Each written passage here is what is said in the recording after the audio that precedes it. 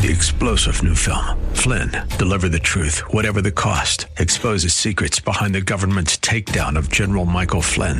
Flynn knew what the intel world had been up to. He ordered the first audit of the use of contractors. This set off alarm bells. He told the truth. He was the most dangerous person for Donald Trump to hire. They had to get rid of Flynn.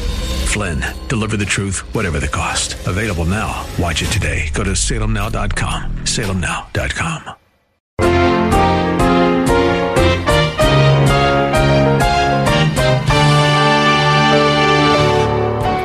Now, the first thing we need to understand is, why is Canaan cursed instead of his father? This is not only important for us to understand this text, but as I said before, there is an important principle here. The justice of God, the righteousness of God is at stake. It's really an important issue. Does God punish other people when we've sinned? Does he punish our children when we've sinned? You know, there are some who would say that. Some who would say, based on Exodus 20, verse 5, let me read this to you, they would say that that's true. God doesn't just punish you, but he'll punish your children even to the fourth generation. Exodus 20, verse 5 says, "You shall not worship them or serve them," speaking of idols. "For I, the Lord your God, am a jealous God, visiting the iniquity of the fathers on the children, on the third and fourth generation of those who hate me." How many have been taught this? How many of you have heard as a child, and then repeated as a parent many years later, "This is going to hurt me more than it does you"? As a child, you didn't believe it and thought, "What is he or she talking about?" As parents, we have experienced how it hurts us when we have to discipline our children. The difference is the location of the hurt. For the children, it was their backside. For the parent, it was the heart. We could call that statement a proverb, which is nothing more than a short, pointed statement that reveals a truth. Hello, I'm Jerry Pruden, filling in for vacationing Peter Silseth. Welcome to Verse by Verse. The prophecy of Noah is our topic as pastor-teacher Steve Kreloff takes us through the 9th chapter of Genesis. Pastor Steve has been serving for over 27 years at Lakeside Community Chapel in Clearwater, Florida. His teaching ministry at Lakeside has now expanded to include these daily radio Bible classes. When Noah cursed Canaan, Ham's son, he was making a point to Ham. What Noah didn't fully realize at the time was that he spoke under the inspiration of God. This was a decree of God, not an angry parent. Let's listen in to hear what Pastor Steve's thoughts are on this passage. I invite you to open your Bibles to Genesis chapter 9. We continue our study in this wonderful first book in the Bible. And you know that the Bible has much to say about prophecy. God has made many predictions, things that will take place in the future, but there are about 2,000 specific prophecies in the Bible of things that have already been fulfilled.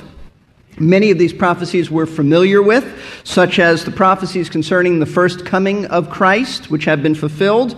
There are prophecies concerning Israel and God bringing them together to be a nation. Many promises concerning Israel. There were promises in the Old Testament concerning the exile and then the return of the Jewish people from Babylon. There are also prophecies concerning specific Old Testament cities that were destroyed, and God said it would happen, and it actually happened. But one prophecy we're probably not too familiar with is a prophecy made by Noah in the years following the flood.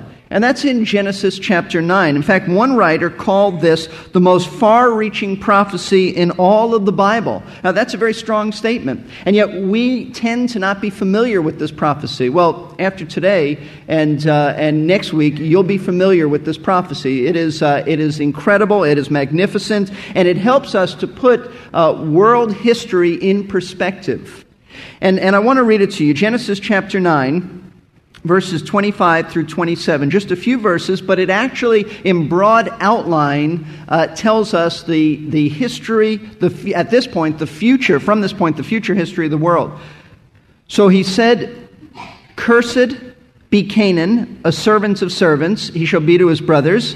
And he also said, "Blessed be the Lord, the God of Shem, and let Canaan be his servant. May God enlarge Japheth, and let him dwell in the tents of Shem, and let Canaan be his servant." With these few words, and they're only a few words, Noah has actually outlined the future history of the entire human race, because these words, consisting of one curse and two blessings, are an inspired prediction of how God would deal with Noah's three sons, Shem, Ham, and Japheth. In other words, as God has divided humanity into three families, the descendants of Shem, Ham, and Japheth, he reveals the future histories of these three families. Now, the question that we need to ask is this relevant for us? Is this just a history lesson? I've been talking about history, broad outlines, the future, all of that. Is it relevant for us, or is it just something that we're going to study and go, well, that's interesting, it already happened?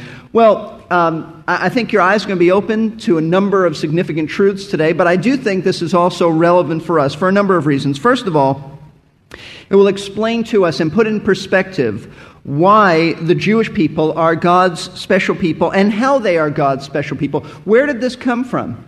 Why did God do this? And what is this blessing God is going to speak about? He's blessing Shem. What is the blessing?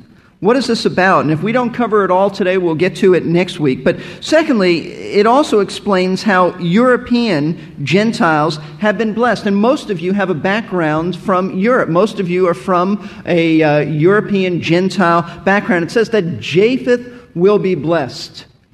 That's where most of you are. That's your line. You are the sons and daughters of Japheth. It tells you how you fit into God's plan and how you can be blessed in a very, very wonderful, in fact, the most wonderful way. This also is very relevant for us, this portion of Scripture, because it ought to clarify and clear up for you a misunderstanding that many people have.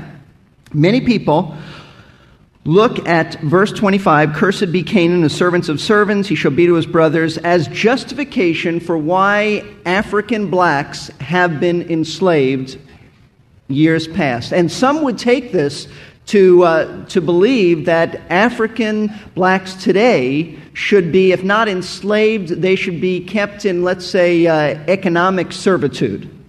And that's a real misunderstanding of Scripture. And some of you have been taught that. Some of you believe that the sons of Ham are all cursed by God. And we're going to clarify that this morning. So is this relevant? Absolutely. There are other things that you're going to see that are very relevant, because immediately we have to ask ourselves a question. It was Ham who sinned against his father Noah, and yet Ham is not cursed. It is Canaan, his son, which raises a very important point. Is God just? How could God judge Canaan for what Ham did? Well, we're going to look at that this morning. Now, last week we began our study of this passage, and we looked at the verses leading up to Noah's prophetic statement, and we learned that Noah had only 3 sons, which was very unusual. Because in that day and age, as we read other statements in the first few chapters of Genesis, men and their wives had usually many children, not just 3. But Noah had only 3 sons, and that from these 3 sons, the whole human race has come. The earth has been repopulated. We read this in verses 18 and 19. Now the sons of Noah who came out of the ark were Shem, Ham, and Japheth, and Ham was the father of Canaan. That's very significant, by the way. We'll look at that later. Why does he include this in here? In fact, twice in this passage, he says that Ham was the father of Canaan. And these 3 were the sons of Noah, and from these the whole earth was populated. Now, we read also that one day, a number of years after the flood, some have suggested at least 50 years after the flood, and I don't know if that's the case, but a number of years after the flood, because Canaan was already born at this point, and probably a lot older than simply an infant. But a number of years after the flood had ended, an incident involving Noah and his sons led to this amazing prophetic utterance. And this incident sets the scene for what happens later and leads to Noah making a profound statement of prophecy. Verses 20, and we looked at this last week. I would encourage you, if you were not here, to get the tape on this, but I'll briefly mention it. Then Noah, verse 20, began farming and planted a vineyard and drank of the wine and became drunk and uncovered himself inside his tent. And Ham, the father of Canaan, saw the nakedness of his father. Notice it once again says the father of Canaan, and told his 2 brothers outside. But Shem and Japheth took a garment and laid it upon both their shoulders, and they walked backward and covered the nakedness of their father, and their faces were turned away so that they did not see their father's nakedness. Noah's sin is real obvious. He got drunk, and he lay in his tent naked because he was hot from this. But Ham's sin is not that obvious. In fact, it seems foreign to our modern way of thinking. He saw the nakedness of his father. That's what the text says. It doesn't say that he did anything to him. It doesn't say that there was immorality involved in this as we would define immorality. He just saw the nakedness of his father. He went outside the tent, told his brothers. His brothers did just opposite of what Ham did. His brothers walked backwards with a blanket, and they covered their father's nakedness. Now, we have difficulty relating to this because nakedness in our culture is such a common thing these days that we don't see it as quite as shameful as it was in the ancient world. In ancient times, among moral people, it was a shameful thing, and we're somewhat calloused to it today. Now, one Bible teacher summed up Ham's sin with these words. Listen closely. Ham's reproach was not in seeing his father unclothed, though this was a shameful thing, but in his outspoken delight at his father's disgraceful condition. The penalty against Ham's son may be thought too severe for mere sibling gossip, but this is because we fail to understand the gravity of Ham's offense. Nakedness was shameful in Hebrew culture. In later Israel, specific prohibitions guarded against public exposure, and nakedness was commonly associated with public misconduct. It's not surprising that the euphemism nakedness was used for the shameful travesty of incest, and it is in Leviticus chapter 18. Ham ridiculed the old man's downfall. In the ancient world, insulting one's parents was a serious matter that warranted the extreme penalty of death. Mosaic legislation reflected this statement. This patriarchal incident illustrated the violation of the fifth commandment, honor your father and mother. To do so means divine retaliation. It should be to not do so means divine retaliation. For the crime is not against parent alone, but is viewed as contempt for God's hierarchical order in creation. Shem and Japheth, unlike Ham, treated Noah with proper respect. They refused to take advantage of him despite his vulnerable condition. So basically, the sin of Ham was to show absolute disrespect towards his father Noah. It was an attack on Noah's honor as not only a man, but as a father. The consequence of Noah's sin was shame. He was uncovered in his tent, made naked to his shame, like Adam was when he had eaten the forbidden fruit. Adam sought concealment of his sin by covering himself with fig leaves. Yet Noah is so destitute of thought and reason that he seeks no covering. Let's take a short break from our class to greet those who may have just joined us. We're glad you can be here. You're listening to Verse by Verse. Pastor-teacher Steve Kreloff of Lakeside Community Chapel in Clearwater, Florida, is taking us through Chapter 9 of Genesis. Since 1981, Pastor Steve has been teaching at Lakeside, and these daily Bible classes of the air are an extension of that ministry. Pastor Steve will soon be leading a trip to the Holy Land. Perhaps you would like to come along. I'll let Pastor Steve tell you more about it.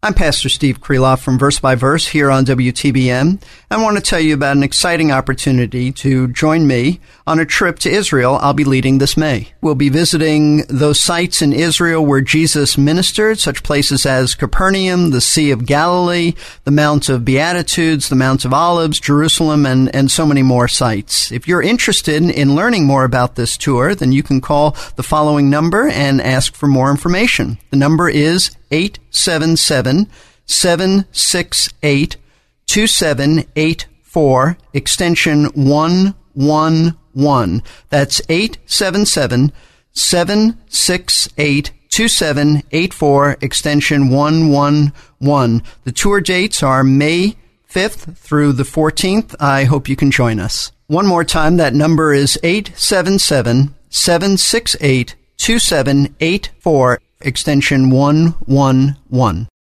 Sounds like a good trip. Call the office of Lakeside Community Chapel for more detail. Now let's get back to Pastor Steve as he continues our study.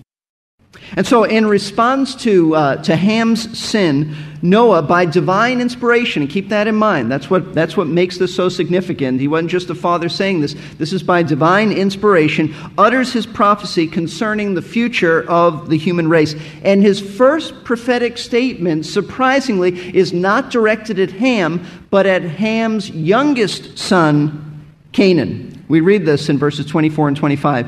When Noah awoke from his wine, he knew what his youngest son had done to him, and he said, "Cursed be Canaan, a servant of servants, he shall be to his brothers." So Noah woke up from his drunken state, and when his head cleared, he realized that something had been done to him. Now, how? How did he realize this? Well, the text doesn't say. The text doesn't say how he knew. But I think it's a good guess to say that when he woke up, he realized that he's got a blanket covering him.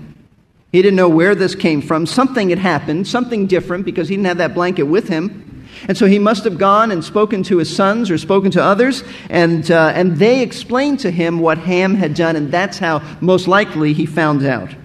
So moved by the Spirit of God, he says, "Cursed be Canaan," not Ham, but "Cursed be Canaan, the servants of servants, he shall be to his brothers." Now the first thing we need to understand is, why is Canaan cursed instead of his father? Why him? Why not Ham?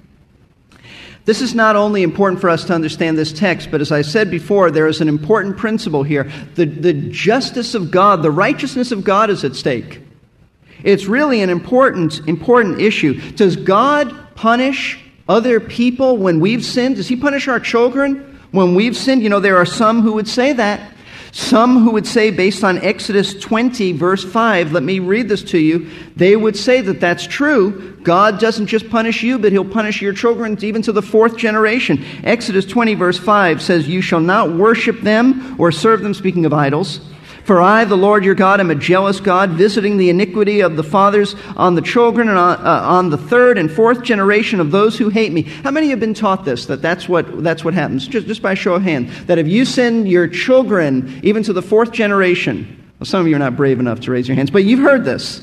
You've heard this interpretation, because I've heard this interpretation. So there's something bigger here than just figuring out what it means in Canaan's life.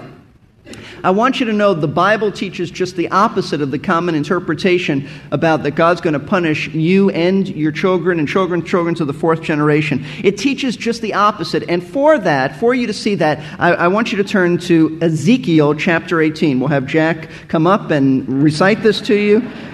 I'm kidding, Jack.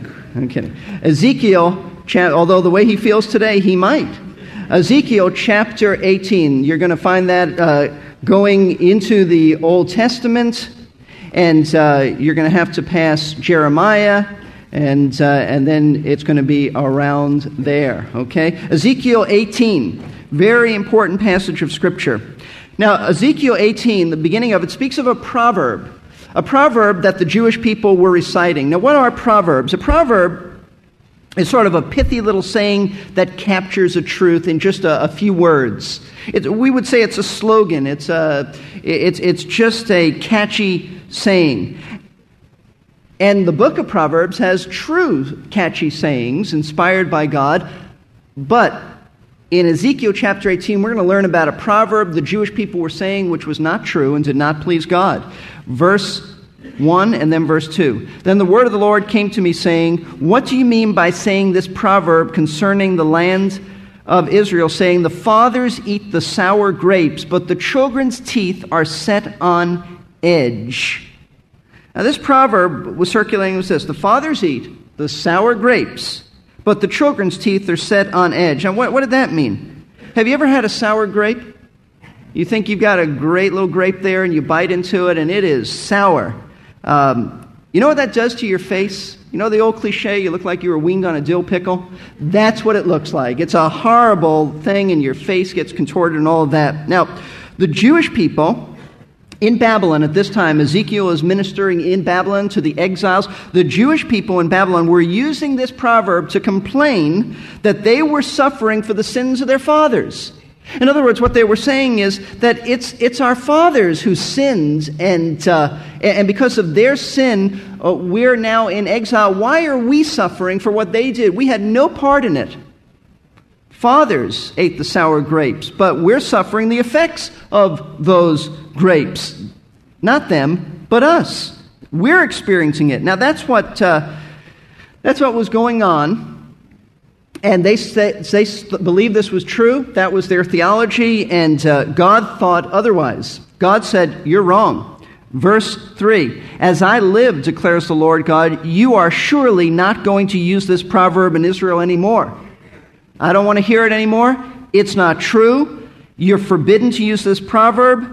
It's a false proverb." Why? Because it blamed God for punishing them unjustly. That's what it was really doing. It blamed God. And just to verify that, look at verse 25 of Ezekiel 18. "Yet you say the way of the Lord is not right." That's what they were saying. They're saying God's way is not right. We're suffering for something we had no part in. God says, don't use this proverb anymore, and then he tells them what the truth really is, what they missed. Verse 4, "Behold, all souls are mine, the soul of the Father as well as the soul of the Son is mine, and here's the truth. The soul who sins will die." The soul that sins will die. Instead of blaming others for their misfortunes, the truth is that God judges each individual for his own sin. That's what God means. All of your souls belong to me, and the soul that sins, it shall die. You're not suffering for the sins of your fathers. You're suffering for your own sin. Each person is accountable to God. That soul will sin. In other words, he will be judged for his own sin, not your father's sin. And that's very important for us to understand, because though we are thousands of years removed from this Babylonian captivity, people still blame other people for their sins. You know, my parents. They raised me this way. If you knew the environment that I grew up in, you'd understand why I behaved this way. People still are not taking responsibility for their own sins, and that is the world we live in. It's everybody else's fault. Everybody else's fault. And many even base it on the passage or the verse we looked at, Exodus 20. Let's go back to Exodus 20, and let me explain to you the correct interpretation of Exodus 20, verse 5. "You shall not worship them or serve them." And he's talking in context here about other gods. "For I, the Lord your God, am a jealous God, visiting the iniquity of the fathers on the children, on the third, and the fourth generation of those who hate me." I want you to notice the last phrase of verse 5, which clarifies everything. "Of those who hate me." Of those who hate me. In other words, if your children follow in your idolatrous ways, those who hate me, they will be judged for their own sin. God's not saying he's going to punish great-grandchildren because of what the fathers did. But the fathers, they're going to be punished for their own sin, but it may very well be that they've had such a negative influence on their children, who have influenced their children, who influenced their children, that by the fourth generation, their children are still sinning, and because they are still sinning, they are going to be judged. That's the key thing. Of those who hate me. Nobody is judged for someone else's sin. He's talking about the fourth generation who still hate him. Matthew Henry made an interesting, provocative observation on this subject. God does not punish the children for the father's sins unless they tread in their father's steps and fill up the measure of their iniquity.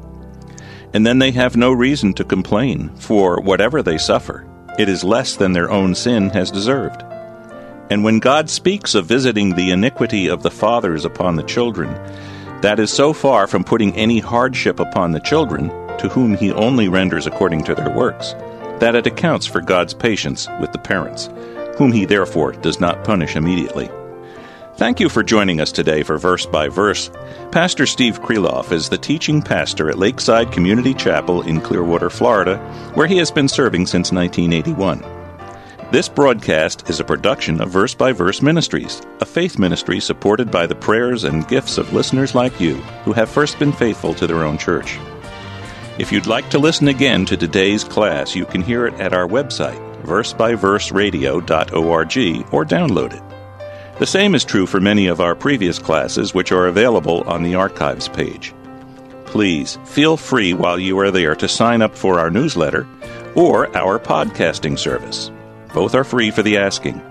Once more, that website is versebyverseradio.org. Our lesson today was the beginning of a 3-part message on the prophecy of Noah. It's sometimes helpful to hear a sermon all at one sitting. We have CDs and cassettes available if you would like to order one. Just call us at 727-441-1714. Leave your name and a number, and we'll return your call during regular office hours. Our number again is 727-441-1714. Thank you for listening. We hope you can join us for the continuation of this message.